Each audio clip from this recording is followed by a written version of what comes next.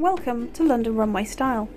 Each episode we take a look at an article or collection you can find in our pages.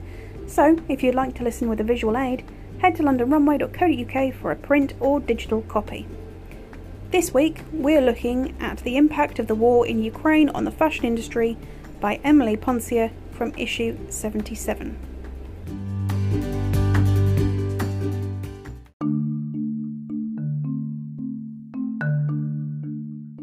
When the news broke that Russia had invaded Ukraine on February 24, 2022, shockwaves were felt worldwide.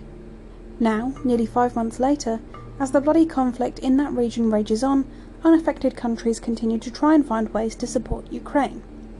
The most terrible consequences have been felt by people living and working in Ukraine, but perhaps looking at the war's wider consequences in a global context can shed light on the nature of the conflict as something which involves not just the two warring countries, but has material and ethical concerns for all. Sanctions and sales. Following Putin's decision to invade, a series of international sanctions were imposed on Russia as signifiers of support for Ukraine. Russian banks were banned, the international bank SWIFT ceased operations there, and many countries ceased buying Russian oil. Specifically related to the garment industry, high street and luxury brands also stopped operating as an indication of solidarity. This withdrawal is perhaps the most tangible of the effects of the war on the fashion industry, with sales ultimately dropping. However, it is also not the most effective indication of the full effects, with statistics showing that British retailers never had an overwhelming consumer base in Russia to begin with. The Boohoo Group reported that Russia comprises less than 0.1% of their sales, for example. This number is much higher in the luxury arena, with Russia and Ukraine together accounting for 4 to 5% of luxury sales. However, neither of these numbers are earth-shattering, suggesting that the industry has not suffered much in the wake of this conflict. However, the impact of sanctions runs deeper than the overall reduction in consumer base. Russia's biggest export is crude oil, and prices have been driven up due to scarcity following the decision to no longer buy Russian exports. This impacts the fashion industry in two ways. Firstly, lack of oil means lack of fuel and affects the abilities of companies to ship their products. And secondly, crude oil is a key component in the production of synthetic fibres, from which a large amount of clothes are made. Russia's dominance in the oil industry and the problems this has caused have thrown the urgency of alternative, eco-friendly power sources into light. Furthermore, it can serve as a warning sign against allowing any power monopoly over an industry. The stability Russia has in the knowledge that their oil exports are relied on by large swathes of the Earth's population is worrying. Ukrainian production. According to the Ukrainian government, the country is home to 2,500 clothing and textile factories, 240,000 industry employees, and the garment industry comprises 80 to 90% of the country's exports. Therefore, as industry became impossible to continue and companies pulled out of production there, many in Ukraine have lost their livelihoods. This, however, is not the full picture when it comes to Ukrainian fashion production. Since the Ukrainian Revolution in 2014, the fact that the government had to install itself completely from scratch has meant that some untoward business has been allowed to occur. Much of the operations of the fashion industry operate on the grey market, aka officially off the books, but not entirely illicitly. This means that not only can the true extent of the garment industry presence in Ukraine not be known, but that sweatshops with unsafe and illegal conditions were common prior to the invasion. A Vice report found that the lead organiser of Kiev's underground rave scene said that it had become cheaper to produce clothing in Ukraine than in China. The fact that these sweatshops are not generally known about means that many companies can drive their prices up by putting Made in Europe on their label, leading consumers to believe that the pieces were made ethically. Moreover, companies that previously did their production in Ukraine are being forced to find other factories that they can trust to make their products. This will be potentially damaging to the Ukrainian industry, as relationships that are formed with factories elsewhere will be difficult to break when production is once again possible in Ukraine.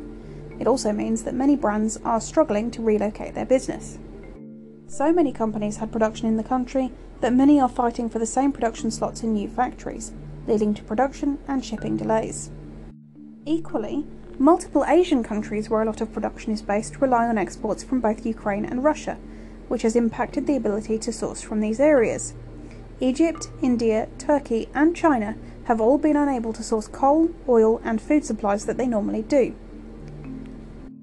Neighbouring manufacturing countries such as Romania and Bulgaria are also at risk, and retailers such as Primark source from these areas. UNCTAD, the United Nations Conference on Trade and Development, forecasts a 10% rise in consumer price for textiles and leather products because of such repercussions, but this price could realistically be far higher when raw material and labour costs are included in the equation. Ultimately, the issues that production in the fashion industry faces highlight just how far-reaching the consequences of this war are, and the life-threatening repercussions they will have on both Ukrainians and people in connected and neighbouring countries. Supporting Ukraine. On a more positive note, many large fashion houses and brands are donating time, money and resources to aid the Ukrainian humanitarian crisis. For example, global luxury giant Kering, which heads up brands such as Gucci, Yves Saint Laurent, Bottega Veneta and Alexander McQueen, has pledged a significant donation to support refugees that have fled Ukraine. Equally, Balenciaga dedicated its social media to the incident and have made a donation to the World Food Programme. The brand came out with a line in partnership with the World Food Programme in 2018, and it continues to this day. Gucci has given $500,000 to the UNHCR, the United Nations High Commissioner for Refugees. These donations are perhaps indicative of a fashion industry that cares about its global community, something that is heartening in light of the situation. The effects of the war in Ukraine have been felt on a massive global scale, but nowhere more acutely than Ukraine itself, with millions of people displaced, suffering, or killed. Looking at the effects of the conflict on the fashion industry forces a recognition both of how our own practices aid their cause and how perhaps the garment industry can be more careful about how it treats workers whose livelihoods revolve around the industry. The war has far-reaching consequences that should be used to wake us up to our responsibilities as global citizens. While fashion is important and, of course, our bread and butter here at London Runway, it's obviously not the be-all and end-all. It is certainly not more important than life itself. In the face of loss of life, life-changing injuries, and the loss of homes and livelihoods that so many Ukrainians face, the effect on the fashion industry is not comparable at all.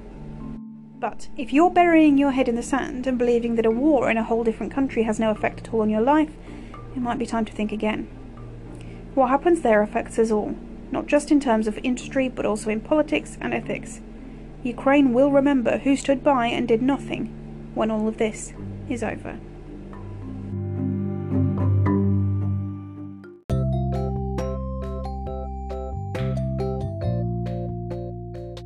This episode of London Runway Style was presented by me, Chief Editor Rhiannon de Verg.